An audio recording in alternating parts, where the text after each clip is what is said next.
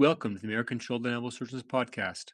I'm your host, Peter Chalmers, a shoulder and elbow surgeon at the University of Utah in Salt Lake City, and I'm joined today by my co-host, Rachel Frank, a sports and shoulder surgeon at the University of Colorado in Denver. Rachel, how are you? Pete, I'm doing outstanding. How are you today? Oh, I'm doing great. Before we get started, I should mention the views expressed in this podcast do not necessarily reflect the views of the American Shoulder and Elbow Surgeons Society, the University of Utah, or the institutions of our guests. Okay, today, so we have a special episode for you. We've invited Dr. Xavier Duralde on the podcast. Dr. Duralde is just completing his presidency of the American Shoulder and Elbow Surgeons Society. Dr. Duralde is well known to many members of our society and many of our listeners. For those of us who don't know him, he completed his training at Columbia before entering the Air Force. And then he went on to Peachtree Orthopedics in Atlanta, where he's been for many years, serving for many years as the team physician for the Atlanta Braves. Dr. Duralde, welcome to the podcast. Thank you. Glad to be here. Dr. Duralde, tell us, how did you first become interested in shoulder surgery? It's funny when I think in everybody's career early on, you're interested in medicine, and you're interested in science, and then you start to focus as time goes on. And you hear people say things happen by chance, and so I was at Columbia for medical school and really enjoyed it. Thought it was a great place, and then I stayed there for orthopedic training. And I worked under Dr. Charles Neer, who was really the premier shoulder surgeon in the world at that time. And we would see people come from all over the world to train under him, and I realized the incredible opportunity I had at that point to do something like shoulder, and that it was really a unique opportunity for me. And so when I was trying to decide whether that made sense or not, one of the things that some of the things I thought about was, well, how challenging is it, and how much room is there for advancement and for research and that sort of thing in the field. And I realized that most people around the country felt like the shoulder was sort of a black box. It was a difficult joint to understand. It was a difficult joint to operate on because of all the adjacent neurovascular structures. And so that if I were to learn how to take care of shoulders and focus my practice on that, that most likely people would be very happy to refer those patients to me because they were so complicated. So, it's the old story of early on, it's about your interests, and then later on, as you get further in your career, it's about your mentors. And so really Dr. Neer was the person that sparked that interest in me. And you haven't looked back since. Tell us a little bit about your time in the military. Tell us about that experience, how it shaped your practice, your approach to patients. We see a lot of surgeons, especially shoulder and sports surgeons, who have military background, and I'm sure many of them are listening to this right here, right now. So tell us a little bit about that. Well, I decided early on that I wanted to spend some time in the military at some point in my career. Even when I was in college, I said, I really wanted to find a way to make that work. And then the health profession scholarship program was just perfect. When I found out about that, I said, I'm definitely doing it, because I thought it'd be a very interesting way to start my career, and didn't know how long I would want to stay in and what the opportunities would be. So it was sort of bittersweet in some ways, because I wanted to do the fellowship in shoulders with Dr. Neer as soon as I finished my residency. And but I was deferred by the Air Force through the end of my residency. So I applied for one more year of deferral before going into active duty to be able to do the shoulder fellowship. And the Air Force said no, they needed people now. And, things were starting to heat up in Europe. I mean, the Cold War was still going strong. This was 1988. And, we had just been bombing Gaddafi, and things were heating up in the Middle East. And so the military wanted everybody coming in. And so I turned down the fellowship, and I came in, and I really wanted to go overseas. And so I spoke to the people who made the assignments, and basically, when you're coming out of residency, you pick last in terms of your position. But there's a period of time in which the overseas assignments are being made, and everyone who wants to volunteer has already done so, and there's some spots left over in overseas that nobody wants. And so I told person making assignments, call me when that time comes up, and I'll volunteer for one of them. So you'll have, one less person that you have to assign that doesn't want to go there. And so I wound up taking the spot in England, in Oxford, England. It was a NATO base, and it was very interesting. We were F-111s, fighter bombers, and electronic jammer planes. And when we got over there, you would have thought that World War II ended 10 years before. I mean, it was unbelievable. We were in the field once a month in full chem gear, and we were ready for the Russians to come over the wall anytime. And the interesting thing was that was in the days of Reagan, and Reagan had the Russians so scared that they thought we were going to attack them any minute. So they were on full alert. We were on full alert, and it was sort of crazy. And it stayed that way for the first couple of years until the Berlin Wall went down and the Soviet Union started to fall apart. We thought, oh, good, now we can kind of cruise. And then all of a sudden, Kuwait gets invaded by Iraq. And so, Saddam Hussein suddenly gets rid of all of our, downtime. And so suddenly we went on alert again for Desert Storm, prepared for the war, opened up all the contingency hospitals. And, it was a pretty interesting learning experience in terms of all that. The practice itself, overseas, the practice is a sports medicine practice because, retirees aren't over there. So you're not dealing with that population. Anybody who has any significant medical problems is not allowed to go over. And so, you're seeing guys that are running around out in the field doing things and tearing their ACLs and hurting their shoulders and fracturing their ankles. And so it's a sports medicine practice.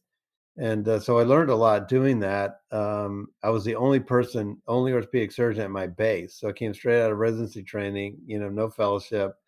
You sort of feel like you don't know anything and you're sort of thrown into the fire. And so like anybody, those first 2 years were a real, steep learning curve. But, it gave me a lot of confidence, and it also allowed me to learn what I didn't know. And so I'd be struggling through these shoulder operations and having trouble and trying to figure out what I was doing wrong. So actually, when I went back to do my fellowship, I was a much keener observer. And when we got to those critical steps where I was struggling, it was like, the light bulb would go off, like, oh, that's how you do it. So I think it was a much better learning experience when I got back. I mean, the other aspect about the military is all the leadership, so everybody in the military is young. So you take leadership positions earlier in your career than you would normally in a civilian practice. And so, I got over there and they said, oh, you're the chief of orthopedics, and I said, yeah, chief and Indian, because I was the only guy there.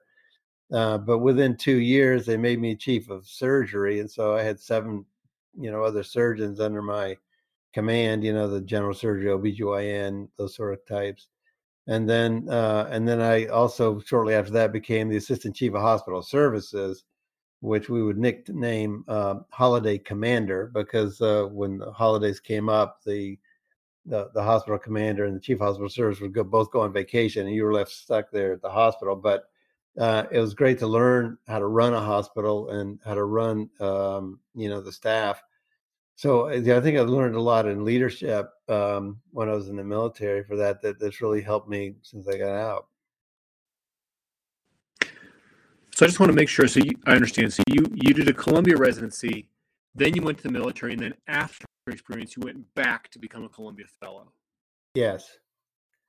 Yeah, and so that's kind of it. So in terms of your education, it's probably ideal because you're out there operating on your own for 4 years, and you really you figure out what you don't know, and then when you go back to fellowship, you learn so much better because you're not worried about having the knife in your hands because you've been operating independently for 4 years.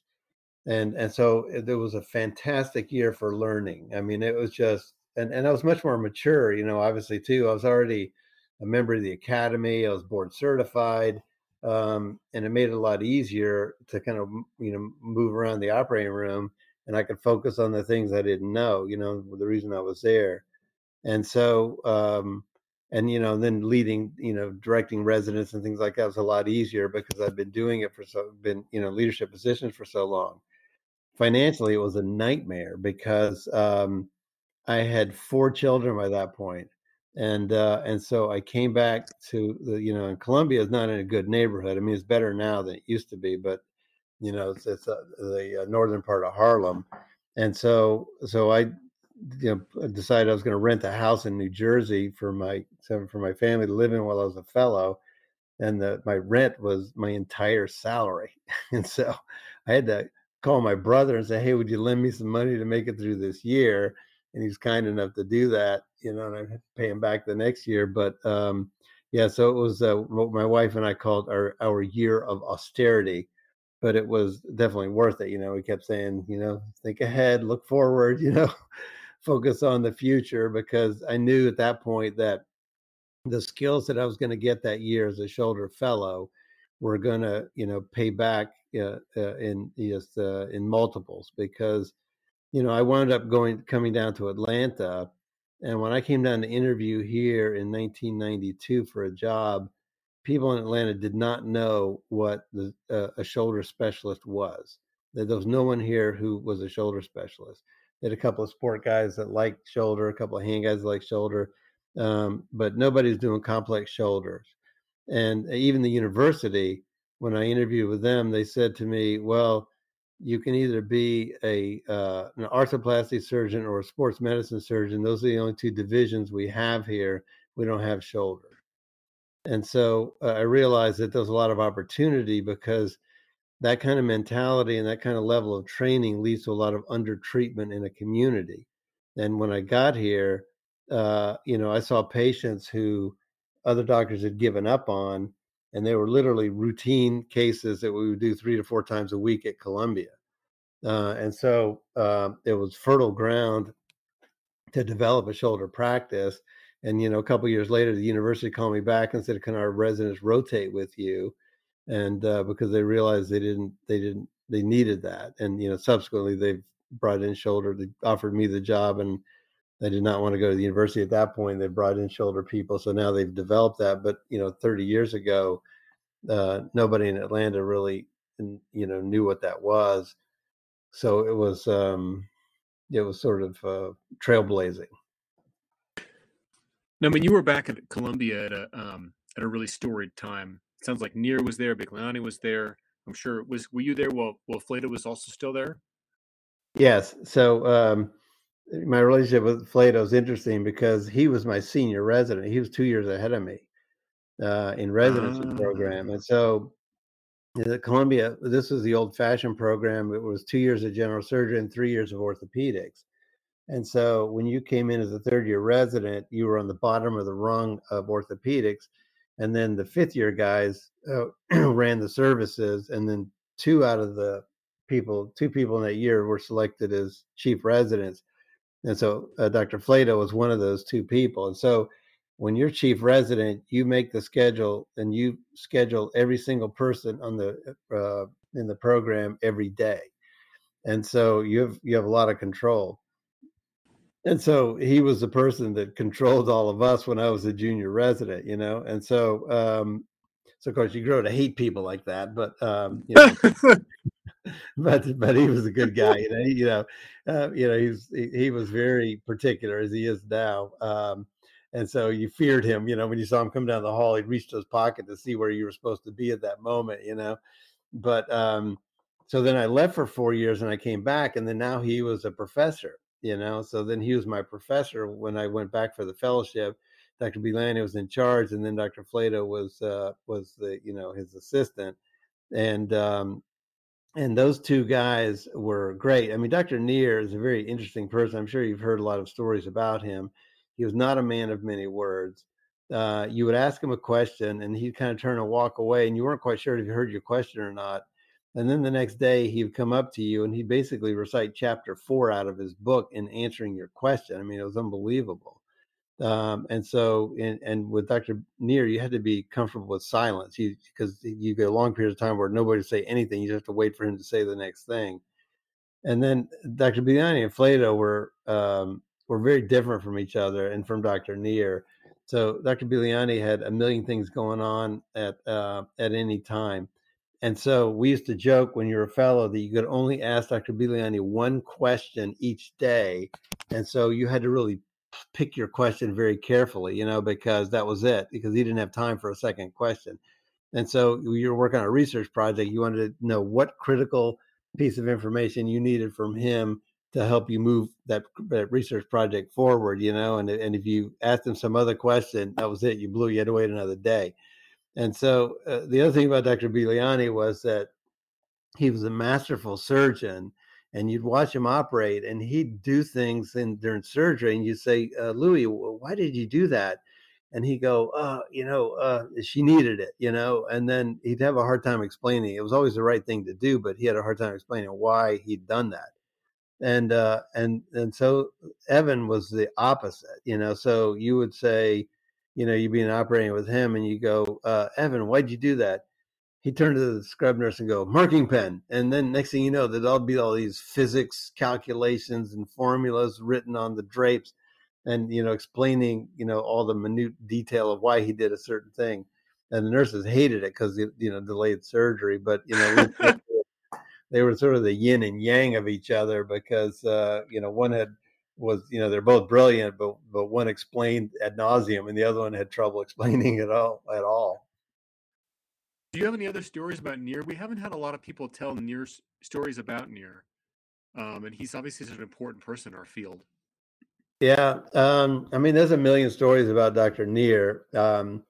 He was a, it's very interesting. He was at Columbia in the 40s, and his career was interrupted by World War II, and he was active duty in the Army. And then he came back, and he was really interested in trauma. And so his whole development of the prosthesis came about for 4-part proximal humerus fractures that had terrible results. They didn't have a good solution for them. And that's how he designed the prosthesis. And the original prosthesis, had a triangular stem, had an unusual shaped head to accommodate the rotator cuff, and he had no glenoid. And one of the reasons he had no glenoid is because he didn't know about methyl methacrylate. And so, as time passed, he sort of realized he could start using this prosthesis for arthritis. And then he realized he needed to come up with a glenoid. And then another professor, who's one of Charnley's first fellows, came to Columbia, Nas Eftekar. And the story goes that he taught Nir how to use methyl methacrylate, and that really helped sort of in the development of the glenoid and that sort of thing. So, but Nir was extremely thoughtful, very quiet person, and he'd kind of look right through you. He was, it was very intimidating, So when we would present in grand rounds, the theater we had was the old time theaters you see like in the old paintings, where it was very steep, and you're down in the pit and everybody's looking at you. Well, Dr. Nir was sitting in the front row, and he would stare at you. And if you said anything that you couldn't back up, you knew you were dead. Because he would call you on it. And so you really had to be prepared when you presented to him, because you knew that, there was no BS. And I think, that really kind of helped you prepare for surgery and for patient care, because you knew you really had to know what you were doing before you could make recommendations. If he didn't like somebody, that was it. They were toast. So if you ever asked to say, well, I can't make it to surgery because I have something else to do, you were in trouble, because he would kind of write you off. But for some reason, he always liked me. I always liked him. We got along great. And, so I always had a very, very good experience with him. He was my third year preceptor in medical school. And so it's kind of a funny story. I was I was rotated on orthopedics, and at that point I was still thinking about general surgery. And he asked me, what do you want to do? And I said, I think I want to be a general surgeon. And he said, okay. And so then later on, I had this conversation with my father, who said, don't go into general surgery. He was a general surgeon. And so he said, you really need to rethink orthopedics, because I think that's a good field for you. And so I signed up for a sub internship in orthopedics, and I really thought about it more. And I thought, my dad's right. I should go into orthopedics. Really, it's an interesting field. And And so then I called Dr. Neer's office and I said, I was going to apply. So I was going to apply for orthopedics. And the Columbia tradition is that you ask your third year preceptor to write a letter for you. And so I asked another attending and said, well, you have to ask your third year preceptor. That's the policy at Columbia. And so I called Dr. Neer's office and he said, yeah, I'd be happy to write you a letter. So he wrote me a letter. And at this point, I had no idea who Dr. Neer was. All I knew was he was my preceptor in third year and he's a shoulder guy. And so then I start going for my interviews for orthopedic residency. And it soon becomes apparent that Dr. Neer is somebody very important. And so the people tell me, Dr. Neer? And I'm like, yeah. And they go, well, what's he like? And they're asking all these questions about Dr. Neer. And I'm like, oh my God. So, you don't really get to look at your letters. And so when I interviewed at George Washington, they had a thing where you had like 8 interviews and you would carry your portfolio between rooms. And so when one room there was a delay, so I opened mine and I read Dr. Neer's letter and he wrote me this fantastic letter of recommendation, which I still can't get over. I mean, because literally it's a 2-week rotation. And, I guess, I made a good impression on him because he wrote me this incredible letter. And the last sentence of the letter was, I would like to see him in our residency program. And so when I went to interview at Columbia, they told me, look, Dr. Neer wants you, you're in already. And that was it. So he was, very powerful person, very, carried a lot of weight and certainly, launched me on my career.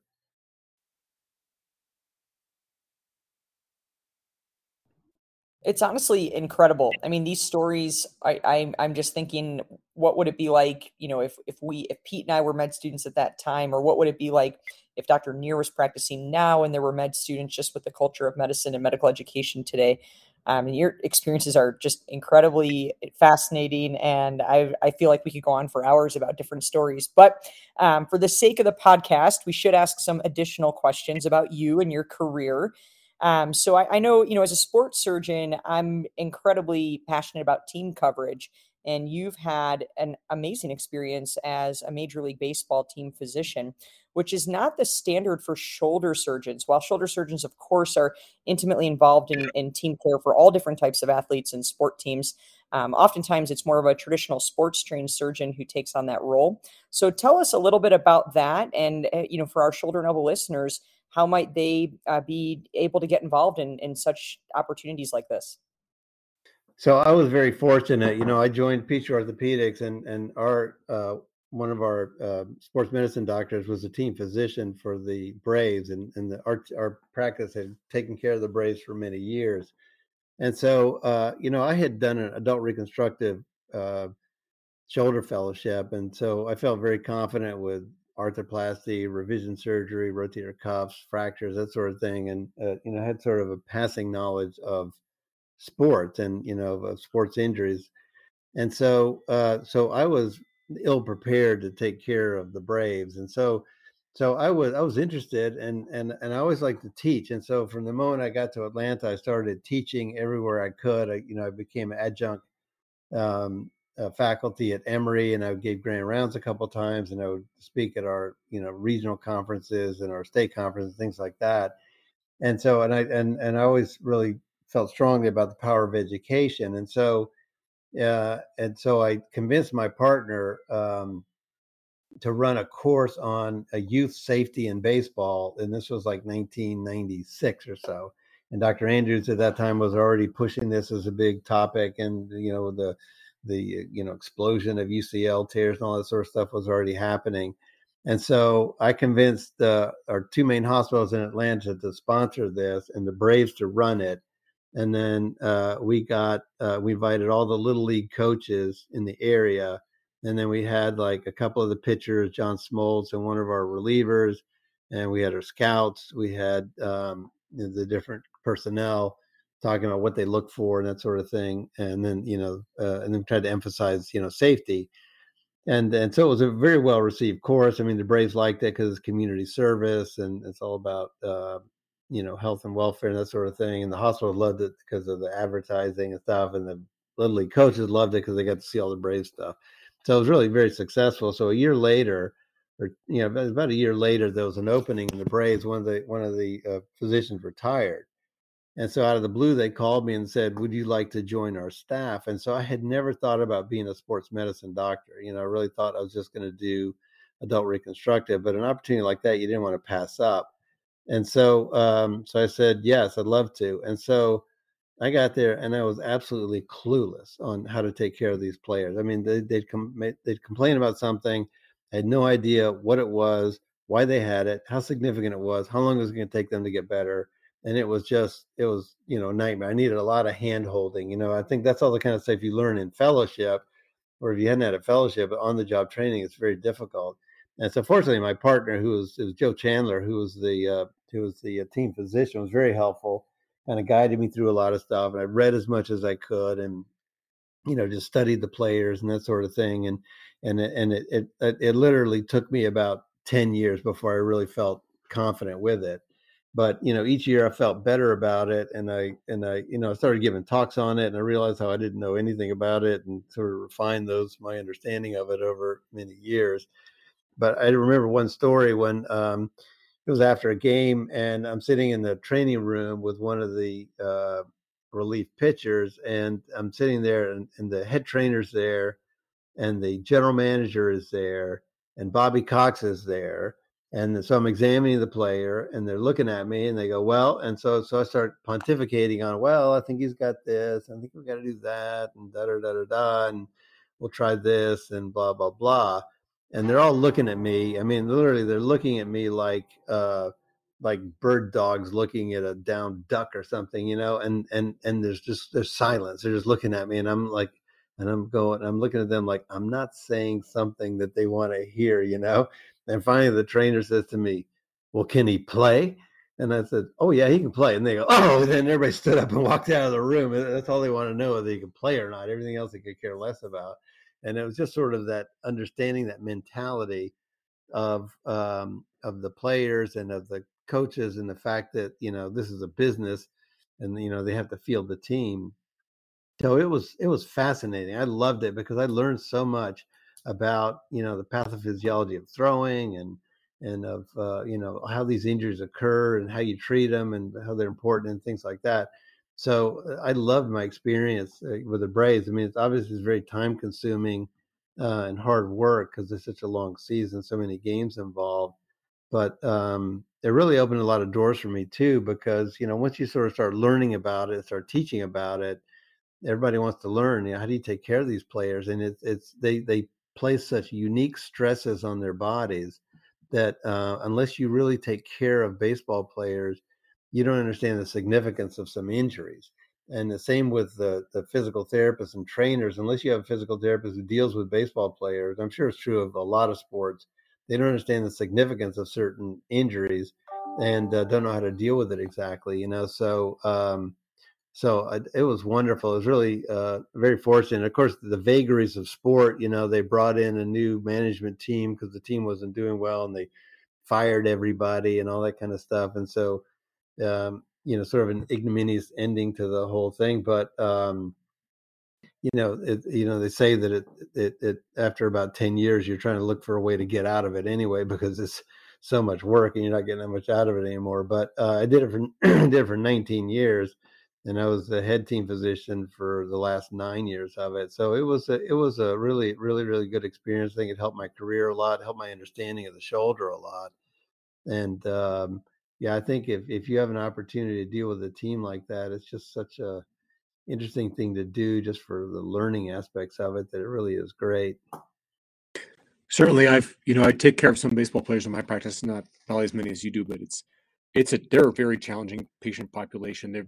And I totally agree with you that I think that you can understand the shoulder, and not if you don't understand that sport, it makes it challenging. I mean, certainly, for instance, your paper on posterior labor repairs in throwers, I think, is a real landmark paper. I've heard people say, oh, you should treat all those injuries non-operatively. And I often point to that paper to say, you can be successful if there's a structural pathology. And I know other surgeons have been swayed towards operative treatment. Tell us about that. Yeah, it's interesting. It's sort of scary, because you're taking care of these patients and you don't have a lot of options. And and you see this pathology, and you don't have a lot of guidance in terms of how to proceed with it, and you have to sort of go with your gut. And you start to learn things like when patients say that my shoulder pain comes on after ball release. That's like a alarm signal that's posterior labrum. So usually it's like if they have pain with late cocking, early acceleration, you're thinking cuff. But if they say pain after ball release, you have to ask them, because they say it hurts when I throw, and then you have to say, well, when do you feel it? Right when you let go of the ball? And they go, yeah, that's posterior labrum. So you get in there and you think, okay, what should I do here? And so obviously, the major leaguers, you really worry because you can't experiment. But with the minor leaguers, you figure you got to do something to help this guy maintain his career. And so we just developed the philosophy that we say, look, we're going to fix whatever's torn. And if we see a frank tear, we're going to fix it, and we'll fix that area, and we'll try not to, Jimmy Andrews always said, do the least amount you can in that shoulder. And I think that's a good philosophy with these throwers. And so we started to do it, and started getting some good success out of it, and kept doing it. And then just, then looked up our results. And, obviously that was a much small group out of a much larger group in which we were doing that surgery. Part of it too is figuring out how to operate on the posterior labrum, because years ago, we all felt very comfortable doing a Bankart repair, but nobody felt really comfortable. Like, how do you get that anchor back there at that 7 o'clock position posteriorly, And so I came up with the idea of just turning my body around. And if I was doing a left shoulder, I'd mentally tell myself I'm doing a Bankart on a right shoulder when I'd really be doing a posterior labrum on a left shoulder. And then turn the screen around so it's behind the patient. And so you're looking this right direction, and you just kind of mentally told yourself you were, doing the same thing as a Bankart repair, just on the opposite side of the shoulder. And so that trick worked. You kind of played around with portals to figure out how do you get there safely. And I think some of this you have to follow your gut. I was always worried about that lower portal to go across the axillary nerve, and so we used the high portal, and it worked fine. We started out trying to use the Wilmington portal, and I didn't find that satisfactory. So, but it was kind of just moved it a little bit, and it worked out fine for the posterior labrum. And so the whole thing is an evolution, and I think in your practice, what you need to do is identify the things that you don't understand or aren't working for you. And even if you can't figure them out right away, keep them in the back of your mind, because at some point something's going to happen where it's going to trigger in you, like, oh, I bet this is true, or I bet I can do this, or I could do that instead of what I'm doing right now. And so, it kind of evolves, and you've got to look at your results up, because you got to make sure that it's working, because often you don't get a good gestalt unless you do that. And so that was a very satisfying study we did on the posterior labrum, because the results were so good in that patient group. And kind of the rubber hit the road with Brian McCann, who was our catcher, our all-star catcher, and he batted left-handed and threw right-handed, and then he tore his labrum halfway through that year. And so halfway through a year, and from like July on, he was miserable the rest of the season. He couldn't bat because when he swung, he had pain, but he could throw fine. And so then we worked him up, and he had a posterior labral tear, and then so he's trying to figure out what to do about it. And so I searched the literature. There's only that one paper that Steve Burkhart was on, that I can't remember who the lead was on it, but it had 12 patients, and I think there were 5 different authors that came up with the 12 patients, but they had good results. I think Josh Dines was on that as well. He might have been the lead. And so I said to Brian, I go, look, the results seem to be good with this type of problem. I think we should try and operate, because we tried to rehab him for 3 or 4 months, and he was doing horribly, and it was coming into a contract year the next year. And so he went and got an opinion from Jimmy Andrews, got an opinion from Neil Elatrash, and then we actually all met at one of the academy meetings and talked about him. And Jimmy joked, he goes, right now he can throw, but he can't hit. If you fix him, he might be able to hit, and he won't be able to throw. And so, you're damned if you do, damned if you don't. And so, the agents typically dictate who's going to do the surgery in the end, but I had a good relationship with Brian. And so he let me do the surgery. And at that point, I had enough confidence, that we'd done it on other people that it would work. And he did fantastically well, and he went on, had a great year the next year, and then signed a $84 million contract with the Yankees after that, and just, finished his career with the Astros and won a World Series. And he's moved back to Atlanta, and he's a great guy. But that's like one of those high profile, like, you're either going to shine or you're going to go down in flames. And that's the thing about these pro sports guys, it's high profile, so high risk, high reward.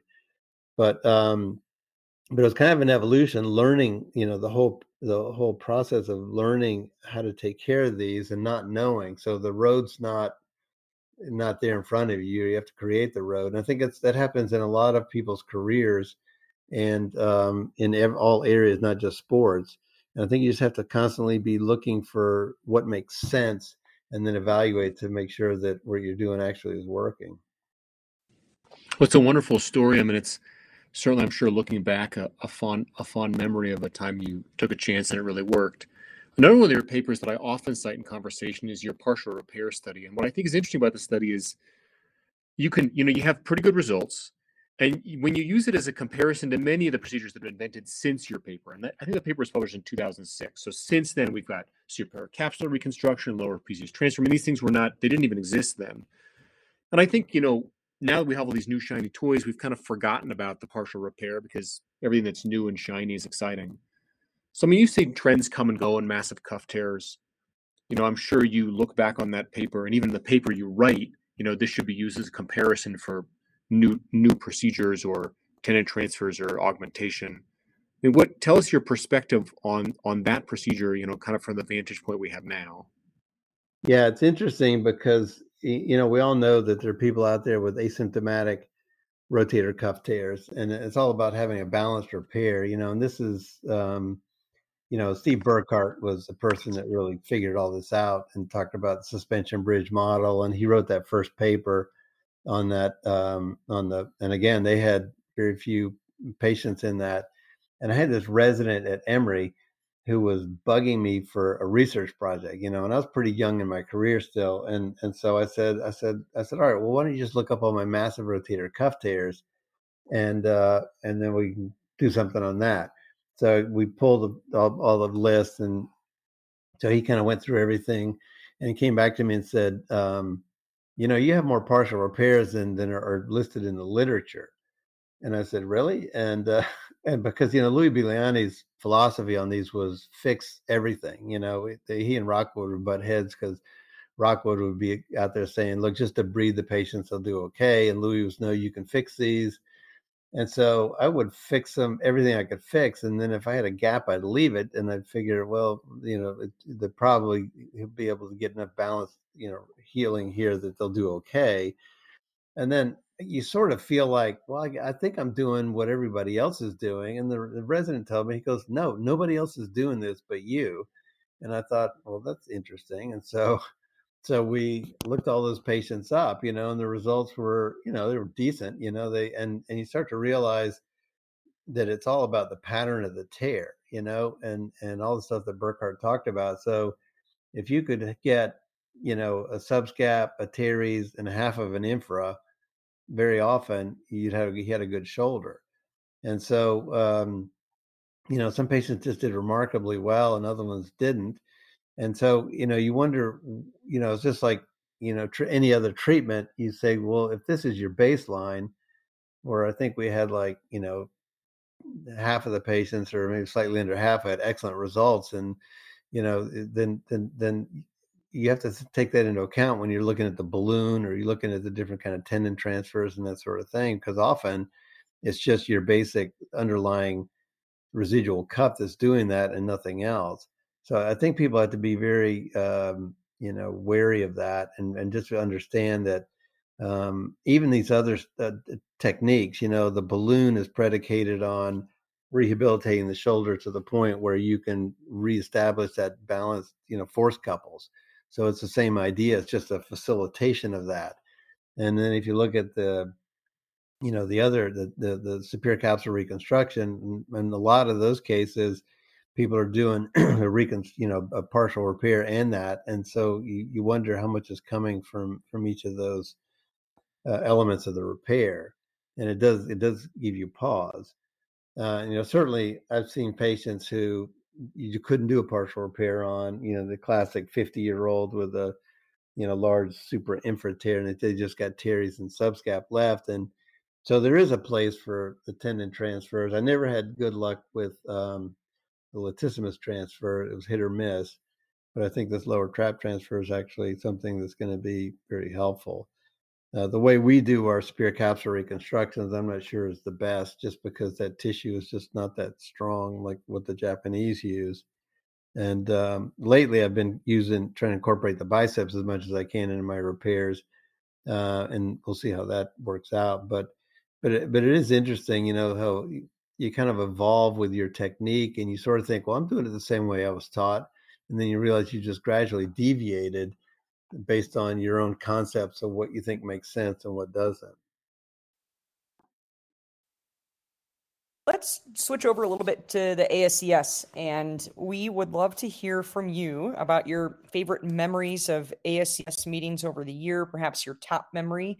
And of course, with this past year, with your involvement with the ASES, your presidency, tell us a little bit about what the society has meant to you and what you think your legacy is within the society. Well, that's a lot of questions there, Rachel. So probably the memory I have the best of, it was my first ASES meeting. When I came in 2001, and it was back in the day, the 200 people in the entire organization, and everybody in that room had a textbook with their name on it or published all the main literature. And I just felt like a kid in a candy shop, just so thrilled to be there. And that meeting was in Pebble Beach, which was a beautiful place to have a meeting to start with. And just everything about that meeting, and just sitting around the bonfires talking to all these people, and everybody was so friendly and nice, and sort of like you'd gotten into the club. And it was just a wonderful, wonderful experience. And it's the kind of thing that really motivates you to kind of keep moving forward with your career and do research and really teach and kind of keep pushing the ball forward. The ASES has evolved, and I think it's a good evolution to a bigger organization for everyone that's interested in shoulder, because we were losing very talented people to sports medicine and arthroscopy just because they couldn't get into shoulder and elbow. And so, great minds were focusing on other areas. And so I think it was very wise that we did what we did. This past year has been a great year. I think it's funny, Anna Quintanilla, who's our executive administrator, said to me at one point, she goes, I think we need a rule that every 5th year we need a private practice guy to run the organization, because in private practice, you're used to paying attention to the finances and the organization and the committees and all that kind of stuff. Whereas the academic guys are more focused on the teaching and then everything else. But, you need both of those to make an organization run. I think, probably my biggest legacy is what I've been able to do with the traveling fellowships. So I came on the presidential line like 3 years ago. And just as I came on, the Brazilians had requested to send traveling fellows to the United States. And the ASES has said, I'm sorry, we can't accommodate them. And so that happened just as I came on. And I said, that's not right. I mean, the Brazilians are some of the most important, people internationally in the shoulder world, and we need to be able to accommodate them. So I said, do you guys mind if I take that on as my presidential project, is to see if I can sort out what's going on with our fellowships? And they said, have at it. They were happy to have me take that on. And so I must have called about 20 people, around, the past presidents and people, in charge of the committee, and they were all pulling their hair out thinking, this is such a mess, and we've been trying to fix it. It can't be fixed. And I kind of finally sorted through everything. And of course, one of the people that had the most information was Evan Flato, who had been president several years before. And so between him and Jeff Abrams, I found out there was actually money in the foundation designated towards the traveling fellowships, and that a commitment had been made by ASES to fund all of the CSEC ASES, reciprocating traveling fellowships, because now each country was sort of paying for the other country, each group was. And so, and this whole thing had sort of evolved in a hodgepodge fashion where the Chinese had requested to come over and we said yes. The Japanese had requested to come over and we said yes in unilateral fashion. And then the Koreans had had something unofficial through Hawkins. And then when Hawkins retired, Hawkins asked the ASES, would they assume, that traveling fellowship? And we said yes. And so, so all these things kind of hodgepodge together. And so I work with Ed McFarland, who runs that committee. He's a great guy and very devoted to it. And we sort of figured out, okay, we have money. And then we sort of started working through our budget. And then we figured out, you know what, not only do we have money, we have enough money where we could expand this program. And so we said, well, how should we expand it? So we wrote a letter to all the international shoulder and elbow organizations around the world and said, we're thinking about, upgrading our program and expanding it. And what would you like to see?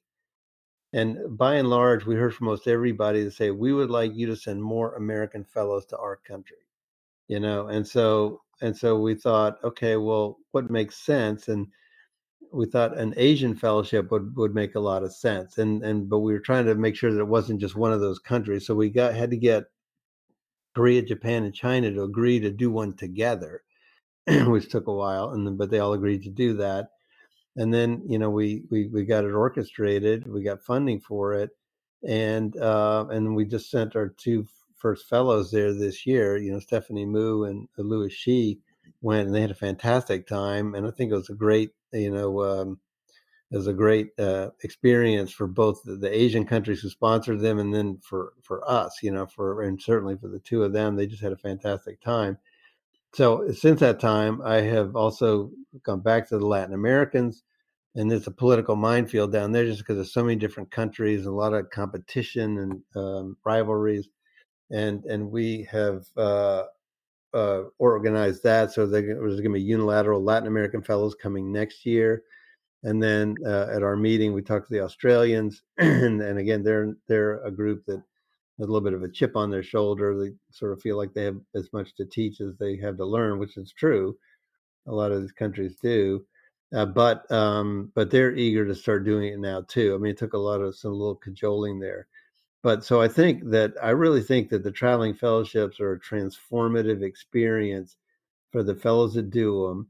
It creates a bond between mid-career academic surgeons that will lead to increasing collaboration, increasing exchange of ideas, and increase the closeness between our different societies.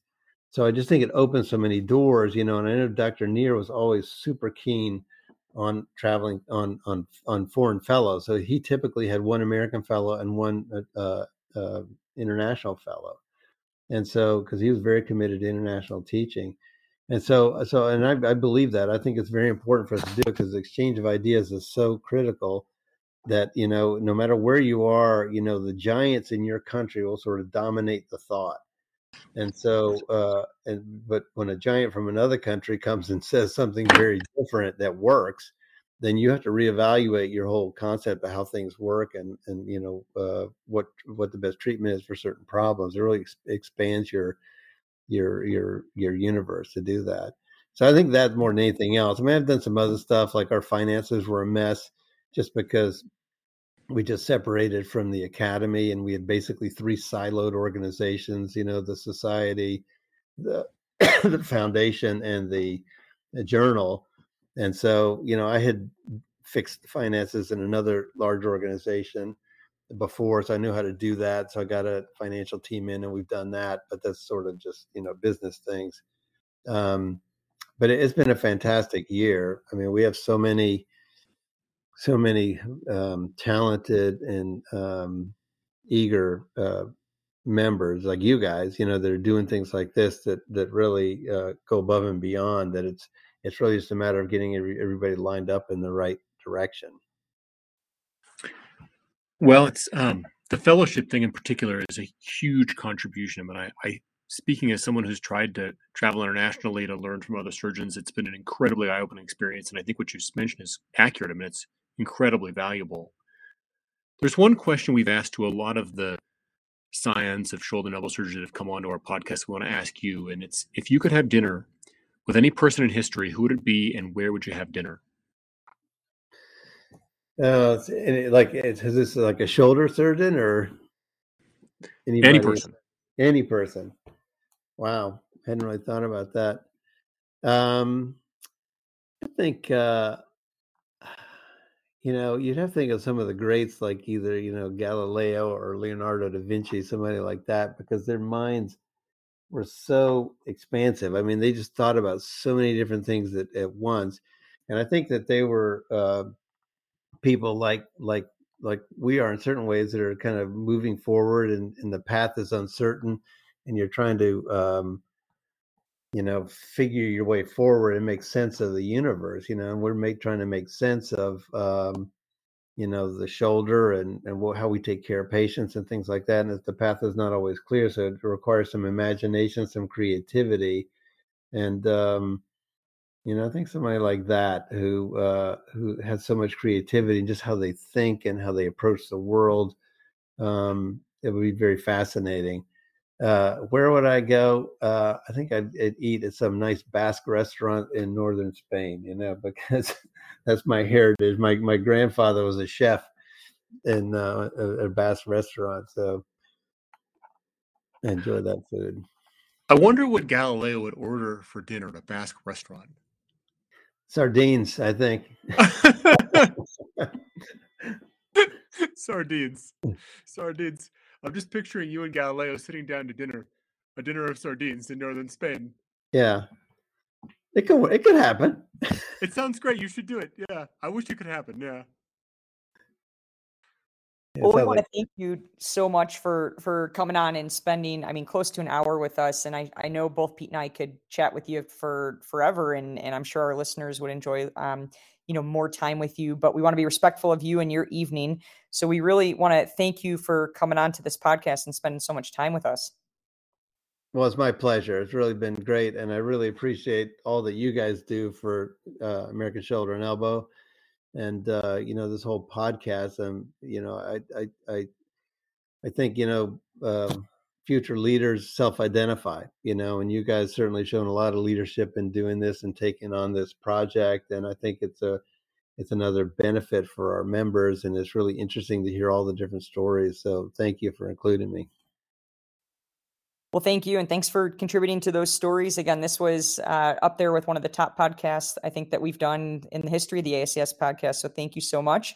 For all of our shoulder and elbow listeners out there, please don't forget to subscribe. And for Pete Chalmers, I'm Rachel Frank, and we'll see you next time.